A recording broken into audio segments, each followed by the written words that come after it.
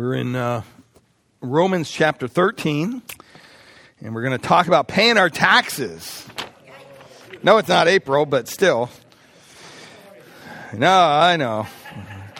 But it's there, so we got to go through it verse by verse. That's what our claim is here. So I tried to wiggle myself out of this, but it's Scripture, and it's important that we address this. But we're in our little series here, The Church and the State, and Paul begins in chapter 13 dealing with the idea that as Christians, even though we're not of this world, that we're children of the kingdom of God, and Christ himself said his kingdom is not of this world. And so we understand that. We're just passing through here. But on the other hand, we are called to be in submission to the governing authorities. It tells us right there in verse 1. Let every person be subject to the governing authorities, for there is no authority except from God, for those that exist have been instituted by God. And so as messed up as our government is, sometimes we don't like to pay our taxes. We're called to pay our taxes, and we're also called to do it with a right spirit, a good attitude. No one likes to pay taxes. Anybody here like to pay taxes? I don't think so. I mean, if you do, we'll hook you up with some counseling afterwards, But it's part of our life, right? It's part of our life. It's, for better or worse, we need to understand that. And not only that, but the Bible says that we should not only do this because we're obligated to do it, we're in subjection to the authorities over us, but also we should do it with a charitable heart. That means kind of a smile on your face, which is really frustrating when you stop and think about it. And so Paul is telling us here that we have this responsibility in this relationship with the governing authorities over us, and we're to pay our taxes and in every other way rightly honor those who serve in government over us, even tax collectors. And the Bible has a lot to say about tax collectors, and a lot of it's not good. So when we analyze what this means, we find here that in our text this morning in Romans chapter 13, verses 6 and 7, which I'll read in just a second, we see first two parts. We first see part of the first part here in verse 6. He says, we need to pay our taxes.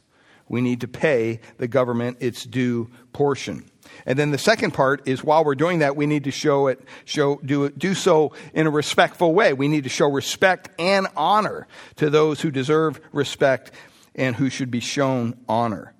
And so when you look at Romans chapter 13, read along with me. I'll read it for you, beginning in verse 6. It says, therefore, because of this, you also pay taxes, for the authorities are ministers of God, attending to this very thing. Pay to all what is owed to them, taxes to whom taxes are owed, revenue to whom revenue is owed, respect to whom respect is owed, and honor to whom honor is owed. And so this is a hard thing to do for any of us. We know that. I read a little story this past week of the French philosopher Voltaire. And he was having dinner with two of his buddies, and they got kind of bored, and they were kind of sitting there over dessert. And he came up with this idea, let's all tell an improvised story, but it has to involve thieves. So his two friends went first, and the first guy told this very colorful story. They were just cracking up, a lot of humor in it and things. And the second guy went ahead and told his story. It was equally funny, and boy, he thought it was really great. And came to Voltaire's turn, and they looked at him, and he said, well, gentlemen, there once was a tax collector. He says, good Lord, I've forgotten the rest of the story. And, they all cracked up.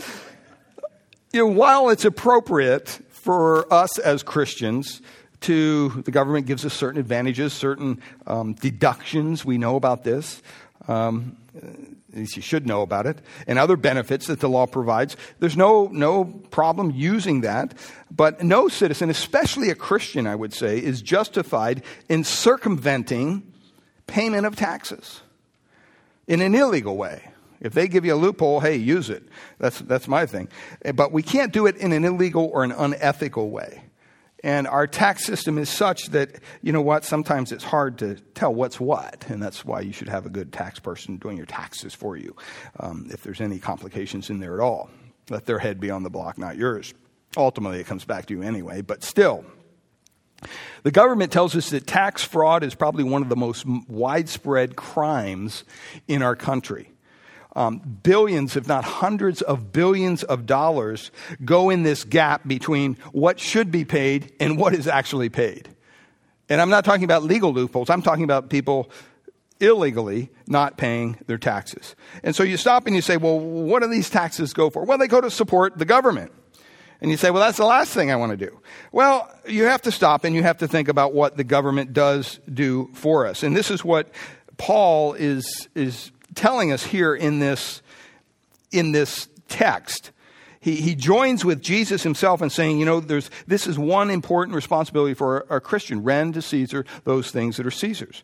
It's important for a Christian to support the government by paying their taxes. The reason, of course, is that the government is expensive. And most of us would say it's too expensive. That's why I don't want to pay it. And we benefit in countless ways, when you stop and think about it, by our government and governing authorities. Ray Stedman, who pastored Peninsula Bible Church for years, when he first moved here and started this church, he didn't have a lot of money, so he never had to pay any taxes. And the story says that eventually he was making a pretty good income and he had to start paying taxes. And he just got frustrated with the whole process. He said, I've never had to pay taxes before. I don't understand why. They're just going to waste it anyway. And so just to carry out his frustration, he would always label his tax return with a different title. The first one was the Infernal Revenue Service. And he's thinking, well, at least I sent it. Maybe they'll never get it. Well, they got it and they cashed a check. And he said the second year, he addressed it to the Eternal Revenue Service. Didn't matter. They still got the money. And he said after a while he gave up and he settled to he says, the same resigned attitude that most of us have in paying our taxes in that time of the year. James Boyce says that resignation is not the right attitude when it comes to paying our taxes. That's not the right attitude. Rather, when we pay for our federal taxes, at least, we should be thankful. We should be thankful for the armed services that it helps to support. We should be thankful for the peace and the national security that we enjoy. Taxes support the court systems, numerous federal agencies that we benefit from. Some of you go to the national parks. Well, guess what? Your tax dollars goes toward that. Federal drug enforcement agencies, food inspectors, the FAA, the FDA, all those things, the FBI. Air traffic controllers. There's a load of things that the government supports. And when we pay our state taxes, we should be thankful for. It's hard here in California, I understand, but it funds universities. It funds some of our city services that we recognize. It's supposed to go toward the maintenance of our highways. By the way, we got a new tax coming up, so we should be looking forward to really smooth freeways and highways, because our governor's going to take care of all that with 12 cents a gallon gas starting in November, in addition to the tax we already pay. So I can't wait for those potholes to be gone. I just don't hold your breath, by the way. But all those things go to that. And even our city taxes, property taxes, things like that. It helps to fund schools, garbage collection, firefighters, police, all those things. I mean, we may complain about our taxes, but when you stop and you think of a world without the government, it's kind of scary. I mean, it would be mayhem. And I realize today we live in mayhem anyway in some cities. It's just kind of crazy because the government's not doing their job. But on the other hand, you have to stop and think, you know what? We would be in jeopardy every moment of every day if we didn't have these civil servants that are there to help us and protect us and things like that. And so we come to this text today in verses 6 and 7, and we realize that there's a principle here, but there's also an idea here of responsible taxation. And this is all introduction kind of. The government does have a responsibility to spend our tax dollars wisely. right? I mean, they have that. I'm not saying they're doing it. I'd say they have a responsibility to do it. And they're supposed to do it for the betterment of everybody, not just line their own pockets. And we've seen where, on occasion, that has happened to people, and they've been brought up on charges, and because they're not there to just fill their pockets with our cash, even though that happens. And we have to stop, and we have to go back, and we have to realize that, you know what? The state's authority and the power that they possess are from God. God has granted this authority to them. And we need to respect that as Christians. And you know what? Ultimately, they're responsible to God for what they do with that power that has been entrusted to them by God himself. And that is definitely true in the area of taxation. I would say this, they're also, two things basically called to do. They're called to do with our tax money. They're called to use our tax money responsibly. And, you always hear these stories of the federal government and how, they're studying how long a hamster can run on a treadmill or some crazy thing, and, hundreds of thousands of dollars go to these studies. It's kind of ridiculous. And so they're not really living up to their end of the bargain, I would say. But on the other hand, it's clear from what Paul says here in these verses that these people, these authorities, are servants of God. That's what he says right there in the text. And he's saying that these governing authorities are to use our taxes to serve the people and not just enrich themselves. John Calvin, in his commentary on Romans, he wrote this. He says, Paul takes the opportunity of mentioning tributes, and he bases his reason for paying taxes on the office of the magistrates. If it is their responsibility to defend and preserve the uninjured and the peace of the upright and to resist the impious attempts of the wicked, they cannot do this unless they are assisted by force and strong protection. Tributes, therefore, are paid by law to support such necessities. It is right, however, that they should remember that all that they receive from the people is public property and not a means of satisfying private lust and luxury.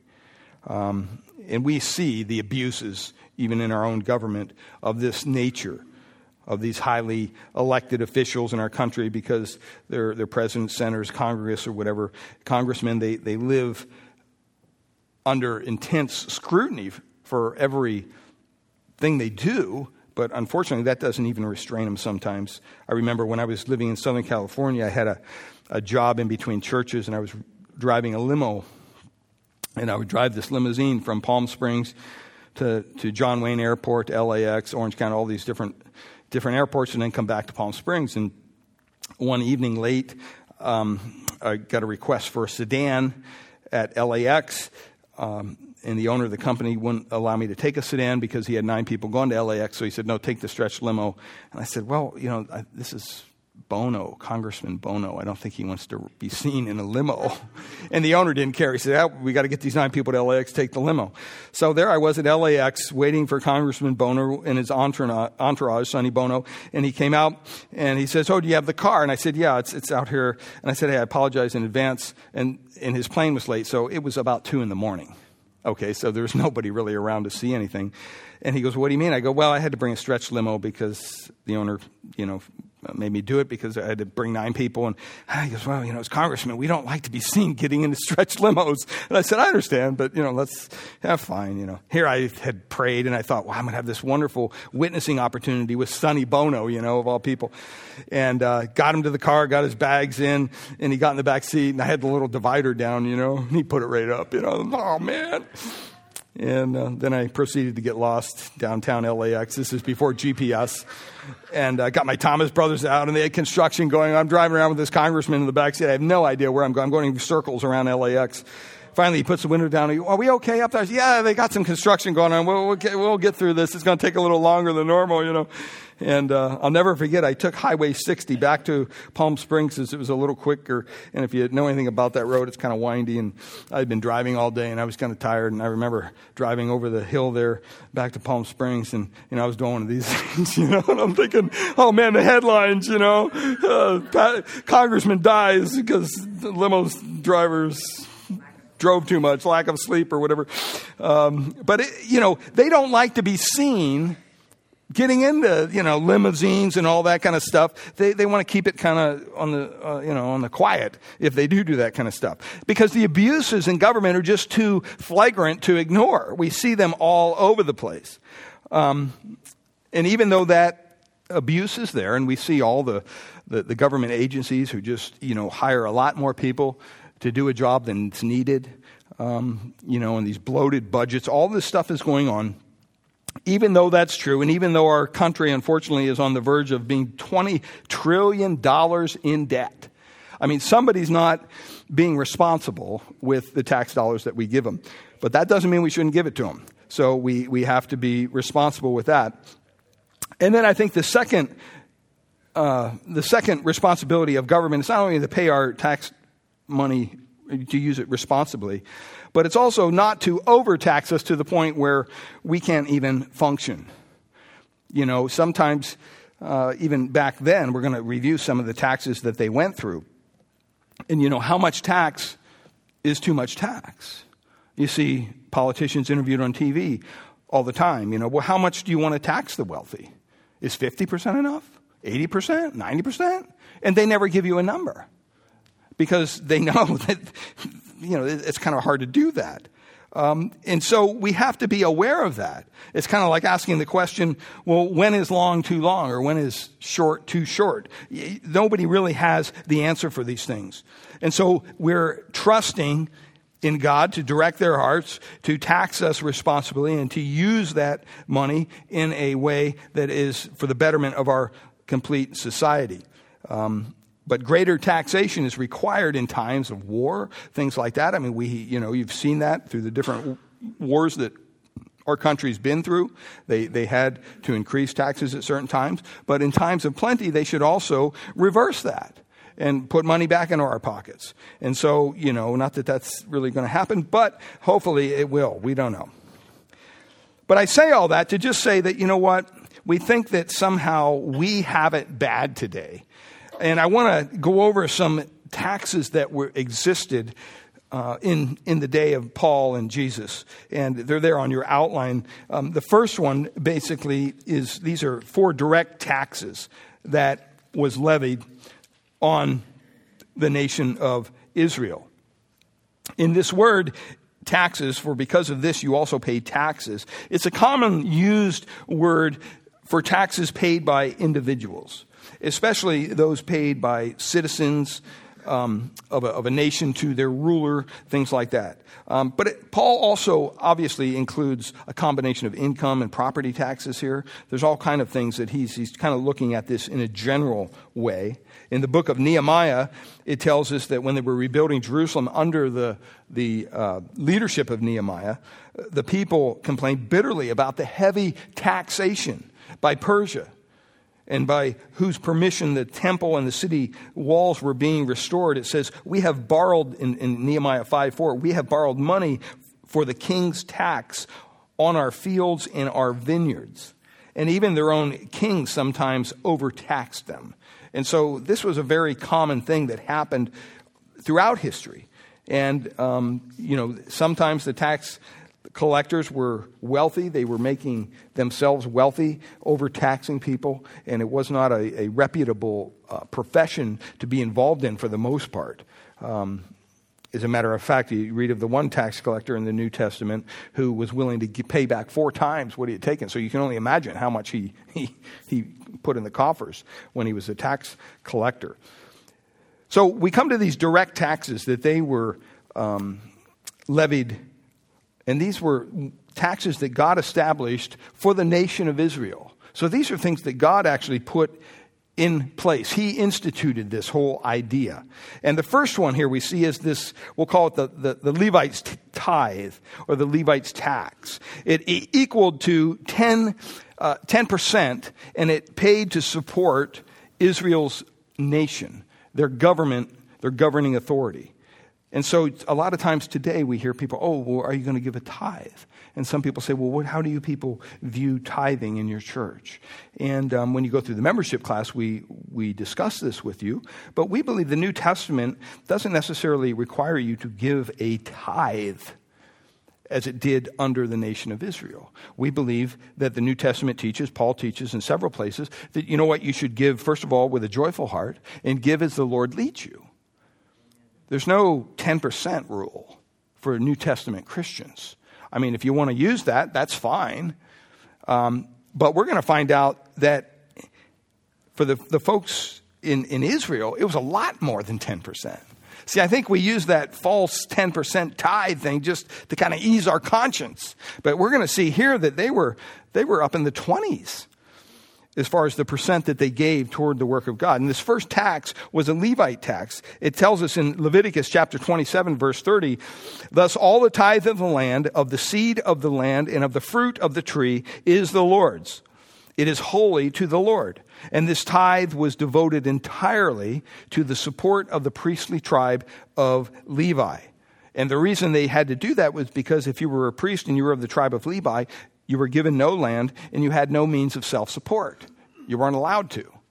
And so they had to support them somehow. And so they levied this Levite's tithe. And so in addition to being the spiritual leaders of Israel, the priests, in particular the chief priests and the high priest, by the way, were also the national civil leaders for the country. And so the tithe was used to support this theocratic government. Now, we don't have a theocratic government today, but they did back then. And so the first tithe here was 1/10 of their income, and it was a Levite's tithe. The second one was called the festival tithe. Sounds kind of festive, doesn't it? It was an annual tax which was used for cultivating national life. It's found in Deuteronomy chapter 12, verses 10 to 12. It was an instituted tax by God himself, and it was called the festival tithe. It was used for things like sacrifices. It was used to support the tabernacle, on the maintenance on the temple, for cultivating social, cultural life, for fostering national unity. It was, remember in Malachi chapter 3, we read this, will a man rob God, will not rob God? Yet you are robbing me. But you say, how have we robbed thee? In tithes and offerings. And then he gave the well-known promise in chapter 3, verse 10. Bring the whole tithe into the storehouse, so that there may be food in my house, and test me now in this, says the Lord of hosts, if I will not open up to you the windows of heaven and pour out for you a blessing until it overflows. Why did he write that? Because they were overlooking this tithe. He says, hey, you can't just, not do this. This is something that I've required you to do. So that was the second tithe that they had. They had the Levite's tithe, the festival tithe. They also had something we'll call the welfare tithe in Deuteronomy chapter 14, verse 29. And it talks about a tax that was a tithe every 3 years. And it supported the welfare services of the nation of Israel. It amounted to about 3.3% every year, because it was only done every 3 years. And the proceeds in Deuteronomy 14:29, it says, were to be used to help the alien, the orphan, the widow, who are in your town, who shall come and eat and be satisfied, in order that the Lord your God may bless you in all the work of your hand, which you do. And this first tithe, the first tithe paid for the government expenses. The second tithe was used to cultivate this national life within the people itself. And then this third tithe, you can kind of look at it as almost a welfare tithe. It's just to help out the down and out people. But then they also had a tax, a temple tax. Fourthly, annual half a shekel tax on everybody over the age of 21. It was used to support the temple and the tabernacle and all that went on there. And it was required, if you were 21 years or older, you had to give this half a shekel tax every year as a contribution to the Lord. And these came directly from God himself. These weren't some politicians coming up with these things. These were divinely imposed tithes and tariffs and taxes that God imposed on the people. So these were direct taxes, but you also had other taxes that we'll call indirect taxes. And, it's kind of like like an indirect tax for us would probably be like when you go to the grocery store, you don't know, usually you're paying tax, but you're paying tax. It's kind of like just always there. Well, here they had what they called a gleaning tax, and these were under the Mosaic law. At the end of every season, because everybody was agrarian back then, they had farms and they would grow crops, they were required to leave some of their crops around the edges there unharvested. So if you grew a crop of corn, you would leave several rows unharvested. And what would happen with those, you would allow the poor people in the town to come out and actually pick their food out of your crops. That was required. It wasn't an option. It was kind of a forced way of making you be charitable to the down and outers. And so the Jews were required to leave some of their crops for these unharvested, for these people who could be gleaned by the poor. They would be picked up. In Leviticus 19:10, it tells us this: "Now when you reap the harvest of your land, the Lord instructs you, his people, you shall not reap to the very corners of your field, neither shall you gather the gleanings of your harvest, nor shall you glean your vineyard, nor shall you gather the fallen fruit of your vineyard. You shall leave them for the needy and for the stranger. I am the Lord your God." And so while they're harvesting the regular crops, even stuff that fell on the ground, may have been perfectly fine fruit, but it was maybe bruised or whatever, they couldn't pick it up and put it in the basket. They had to leave it there. And that was another kind of an indirect tax. And then the last tax that they had there, the sixth tax, was called a seventh year fallow tax. And what that meant is every seventh year, you had to not grow anything. You just had to leave the land be, not do anything to it. And whatever crops came up during that time, in that field that was under this tax, because sometimes the crops would still come up, well, you weren't allowed to harvest them. They were there for the livestock, they were there for the poor, and so that was another form of tax. And so one commentator figured out that they were under the 6 mandatory taxes, and that equaled to about 24% of their income every year. And so, when you stop and you think about this, we complain a lot today about, this and that, whatever.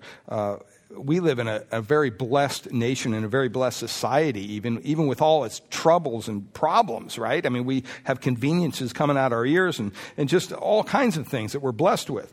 And so we have to think of this as something that the Lord blesses us with, but the reason that is because there's a government there that's doing some of this stuff. Now, yeah, they got a lot of problems, don't get me wrong.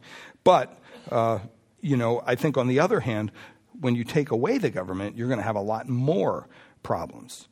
And so the tax situation in Israel was vastly different than ours, but the sentiment's the same, that when the tax collectors in Capernaum demanded they had a temple tax of Jesus, he willingly paid it. He didn't say, well, I'm not of this world. I'm not, subject to your rules. No, he paid it. In that instance, he provided it miraculously. Wouldn't you like to do that? He had Peter cast out a line in the Sea of Galilee and caught a fish. And there's a coin worth 4 drachmas in his mouth, the exact amount needed to pay Jesus and Peter's taxes. Boy, that would be great. I don't think you found any coins in the fish up there when you were fishing. But, it's important that, you stop and you think of this, that, this is something that we are commanded to do. And this is Jesus' example for us. He goes before us on this. He explained to Peter, in effect, that as the Son of God, he had no obligation to pay a tax to support God's own house in verse 26 of Matthew 17 there, but that as the Son of Man, he did so in order not to give offense, right, to the civil authorities. And he also wanted to be an example. So he wasn't under the rule to do it, but he did it laying us an example. His actions on that occasion were very gracious, and he wanted to lay down a good example for his followers. And so, these were people that he was paying taxes to, were people that would later put him to death. So, the money went into the temple of the treasury of the temple.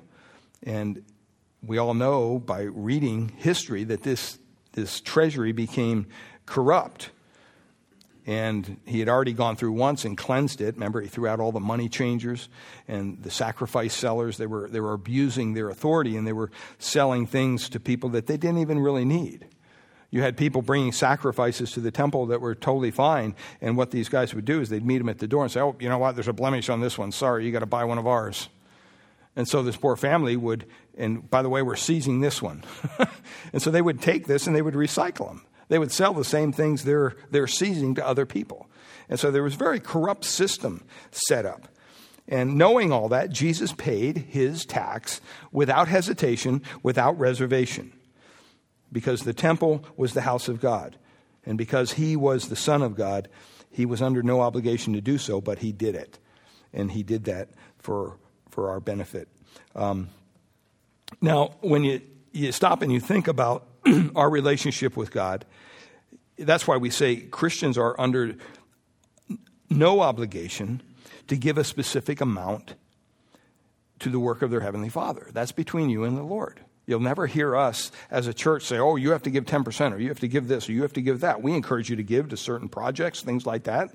And as the Lord leads you, we pray that you do that. But on the other hand, we don't demand it. Because we would rather, if you can't give it with a joyful heart and in a way that's it's freeing you and really you're blessing other people through the ministry and things like that, then we'd probably rather you not do it at all. Because that's not going to help you out in any way. And so it's important that we understand that we're not under obligation to give a specified amount. We are commanded to give to the work of the Lord, but there's no special amount. And so it has the idea of priorities. Where is your heart? Is your heart tied up with things here? Or is it focused on things in eternity? Paul writes in 1 Corinthians chapter 16, verse 2, he says, on the first day of every week, let each one of you put aside and save as he may prosper. And then in 2 Corinthians 9:7, he says, let each of you do just as he has purposed in his heart, not grudgingly or under compulsion, for God loves a cheerful giver. And so we don't give to God in order to get something back. You hear this as part of the Word of Faith movement, right? Where you got to sow your seed. If you sow your seed, then we'll guarantee you God will give it back. Well, my question to these people that teach this is, why aren't you sowing your own seed? Why are you always asking me to sow my seed? It's just never made any sense. Their whole thinking process, it doesn't add up. And so when you stop and you think about it, you can see where the charlatans lie. And you remember in the week after when Jesus triumphantly entered Jerusalem, the Pharisees were really focused on convicting him of a capital offense. They wanted to catch him in something. And it tells us in Matthew that they counseled together how they might trap him in what he said. And they sent their disciples to him. See, they had disciples too, along with the Herodians. And in Matthew 22, it tells us a little bit about their conversation. In verse 15, this group addressed Jesus with almost flattery. They say, teacher, and it's kind of like, they weren't calling him teacher out of respect. They were using it as a way of a derogatory manner of addressing him. We know that you are truthful and that you teach the way of God in truth and defer to no one, for you are not partial to any. Tell us, therefore, what do you think? Is it lawful to give a poll tax to Caesar or not? And see, they're thinking, we got him. Because the Pharisees were, very nationalistic people. They hated the Romans. They hated being ruled by anybody. And they knew that, that they're bringing a charge of treason against Jesus would not likely be taken seriously by the Roman authorities. So they had to figure out a way to come up with something. It was doubtless for that reason that they became co-conspirators against Jesus with the Herodians. Usually they wouldn't have anything to do with them. They didn't like the Herodians. But because the Herodians were not pro-Roman either, they kind of joined arms together. The Herodians supported Herod. And so the Pharisees, believed that a charge of treason brought by the Herodians would almost certainly result in Jesus' conviction and execution. But look at how Jesus responds. Jesus perceived their malice. He perceived what was going on in their heart. Did you ever think about that Jesus knows exactly what's going on in your heart at any time of the day or night? He knows whether you're asking a question out of sincerity or you're asking a question out of trying to trap somebody or manipulate somebody. He says, Jesus responded, he says, why are you testing me? He knew they were testing him. You hypocrites, show me the coin used for the poll tax. And they brought him a denarius. And he said to them, whose likeness and inscription is this? And they said to him, Caesar's. Then he said these famous words, then render to Caesar the things that are Caesar's, and to God the things that are God. That's in Matthew 22:18-21. See, Jesus knew his death was right around the corner. Even the harshest critic could not accuse him of making that reply in order to protect his own well-being. He was going to die. And so he wasn't trying to wiggle out of it. Wasn't trying to wiggle out of the question. He had given the same answer at the beginning or during any part of his ministry. It would have been the same exact answer. He was stating here unequivocally that paying taxes to human government is a God-ordained obligation. The facts that Rome was a pagan nation didn't matter. They were often unjust. That didn't matter. Even the fact that the Caesar depicted on a particular coin was Augustus, who called himself the Son of God, did not change this obligation. Taxes are to be paid. And so it tells us very clearly in Scripture that this is the case. Well, what's the purpose here? We see this in verse 6, a little further down. It says, the rulers are servants of God, devoting themselves to this very thing. I don't know about you, but I don't think of senators and congressmen and presidents as servants of God. But you know what? That's what the Bible calls them. And not only that, but it tells us that he places these individuals in authority over us to carry out his purpose, his plans.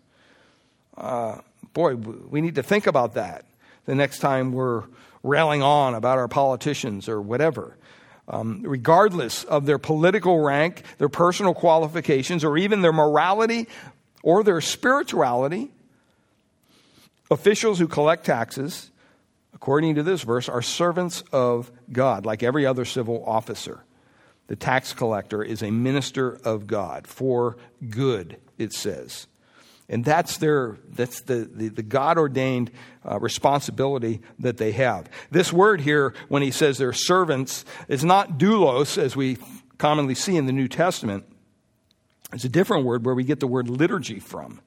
And it's originally used of a person who served in a public office at his own expense.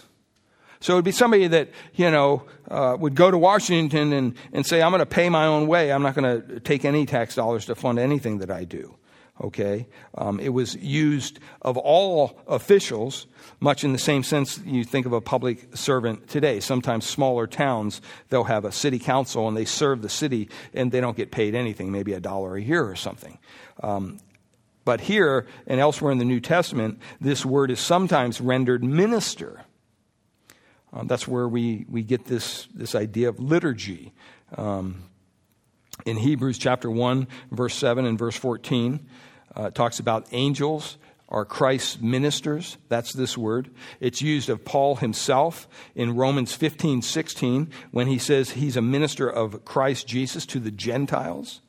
And it's even used of Christ in Hebrews chapter 8, verse 2, when it says he's a minister in the sanctuary and in the true tabernacle, which the Lord pitched, not man.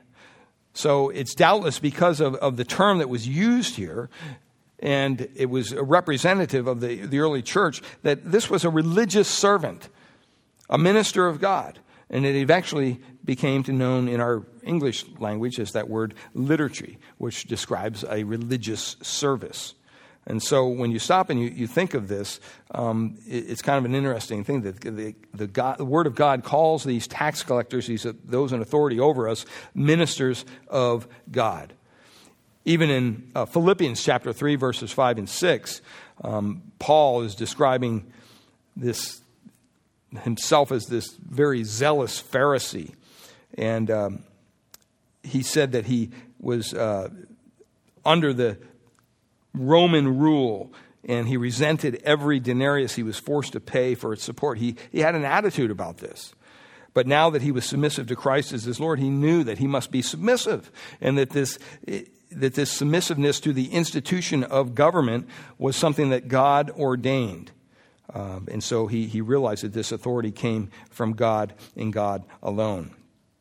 It's kind of a important thing that we realize. In Philippians chapter 4, Paul prayed this, the prayer in Philippians chapter 4, guide our steps to walk in holiness and righteousness.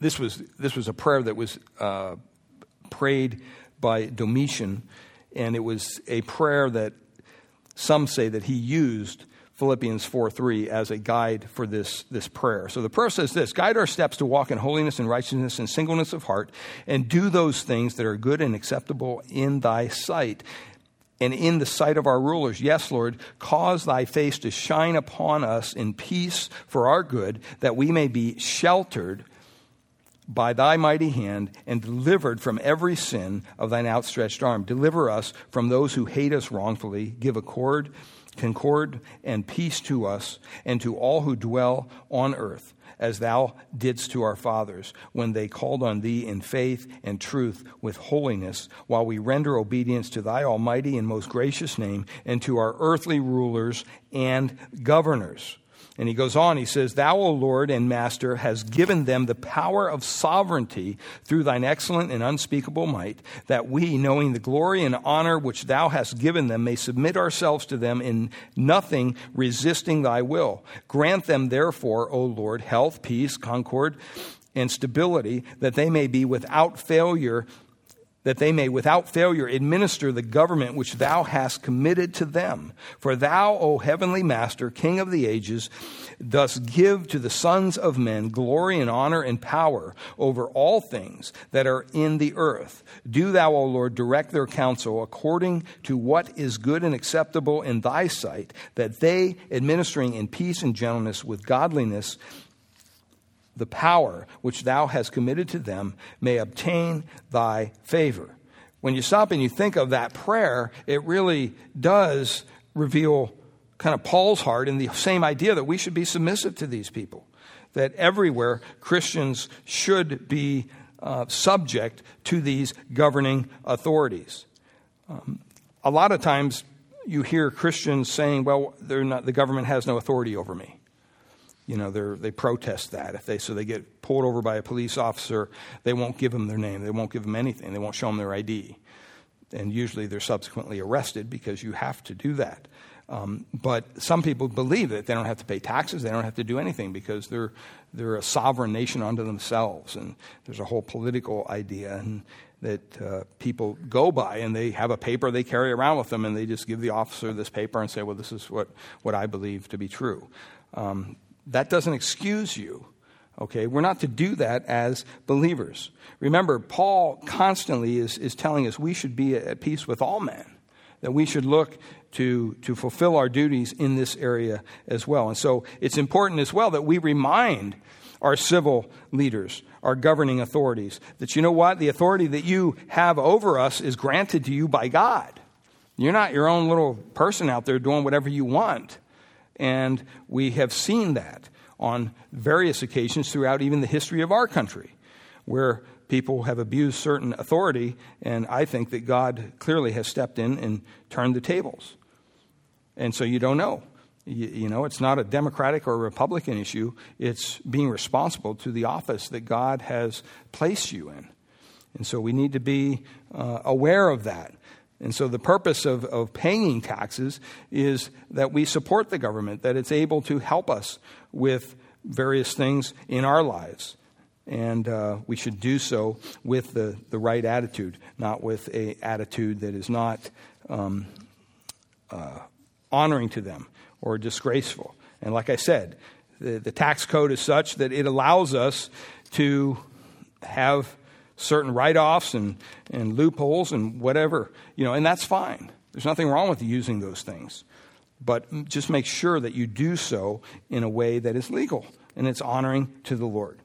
And there's several examples in Scripture of people dealing with injustice when their authorities were kind of running amok. And, we have to stop and we have to think of that. I think of Jehoiakim, who in Jeremiah was talking about the rulers over them.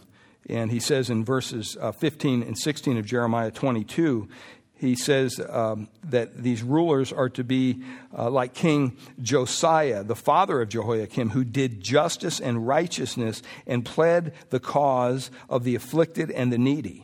See, the civil servants ran amok, and so he just brought that to task and reminded them there's nothing wrong with encouraging our politicians to do the right thing. And God allows a venue for that because we live in a country where we can do those kind of things. But it's not good enough just to say, well, I'm not going to participate, I'm not going to do anything, and I'm not going to pay my taxes. That would be going against what Scripture tells us. The last thing here is the particulars of paying tax. He says in verse 7, he says, pay to all what is owed to them. Taxes to whom taxes are owed, revenue to whom revenue is owed, respect to whom respect is owed, and honor to whom honor is owed. And this is kind of dials down on this because, we're not just to give a blanket, hey, way to go to all of our politicians if they're not doing what God has put them in place to do. If they're abusing their office, if they're doing things that are wrong, then they need to be held account for that.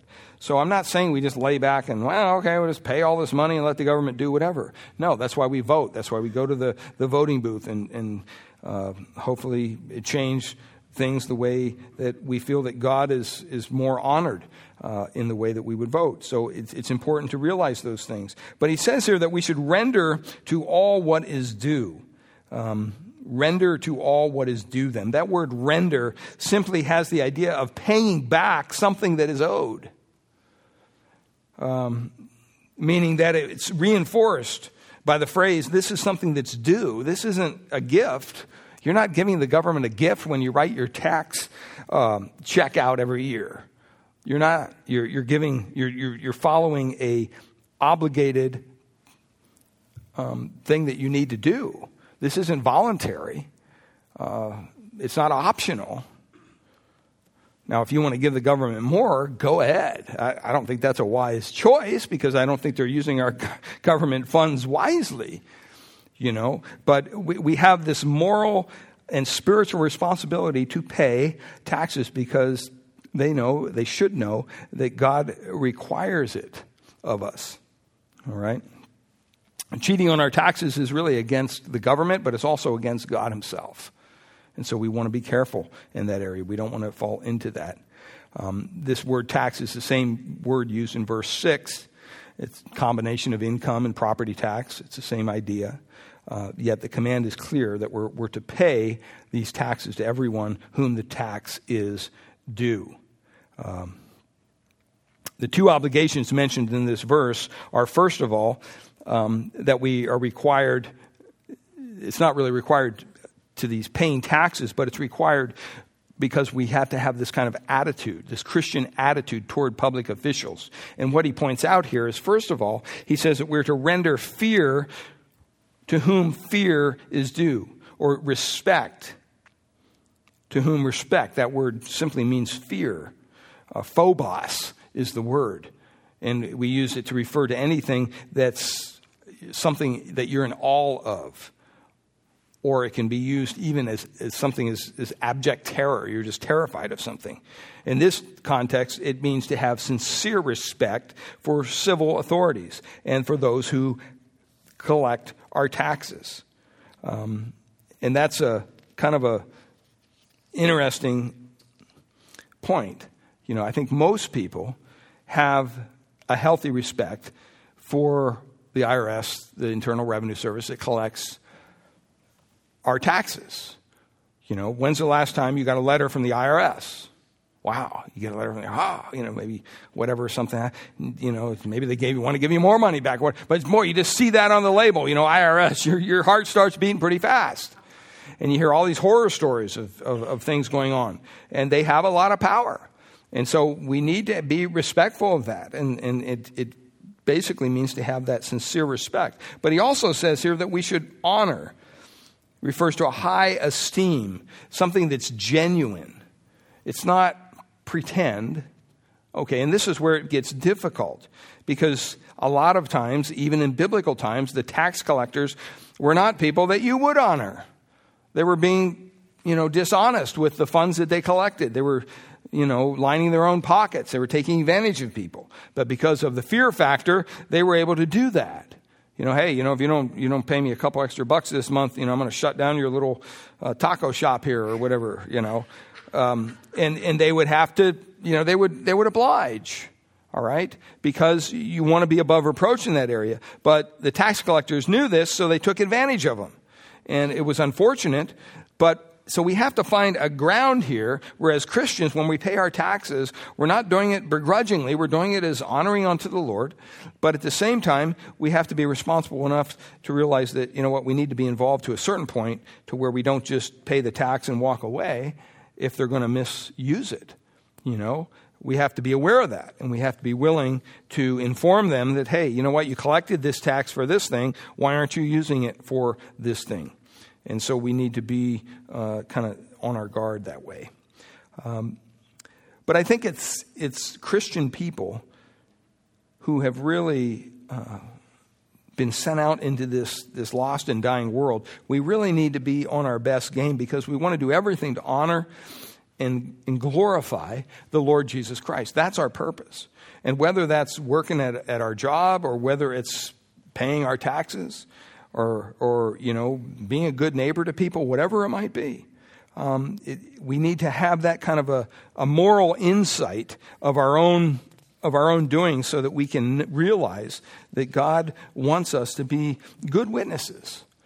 And one way we can do that is by paying our taxes, and doing so not begrudgingly, but with graciousness in our heart, and trusting God to let the results fall where they may. So that's paying taxes. It's interesting because Paul kind of uses this, and the next couple of weeks we're going to be looking at, he turns the table here and he starts to talk about love. And he uses this, verses 6 and 7, to kind of weave his way into verse 8 when he talks about, owe no one anything except to love each other. Okay? And so we're going to be talking about that in the coming weeks. Well, Father, we thank you for your word this morning. Lord, we know that sometimes your word is difficult to hear. It's difficult to apply. And yet, Lord, you've called us to do what you've called us to do, that we should pay our taxes and do so in a way that is honoring to you. And Lord, we're thankful that we live in a country that we have all these benefits. And Lord, we know that there's a lot of downside to paying taxes. Sometimes they don't use these funds for what they say they're going to do. And we see the disarray in government today, and Lord, our heart breaks. But Lord, you know that you're going to carry out your plan in spite of all this. And so, Lord, we just want to be obedient and be subject to those in authority over us. And I pray that you would give us the graciousness and through your Spirit the ability to do so in a way that's honoring to you. And so, Lord, we pray today that if there's anyone here this morning who's yet to place their own soul under your subjection, that they're not yet cried out to you and asked you for their soul to be saved, that they've repented of their sin, turned from their sin, and turned to the Savior. Lord, I pray that even this morning that you would do that work in their heart. And Lord, we pray that you would just be gracious to their hearts, give them the ability to seek out your truth. And Father, pray for our fellowship afterwards, that you would bless that as well. We thank you and we praise you in Jesus' precious name. And all God's people said, amen.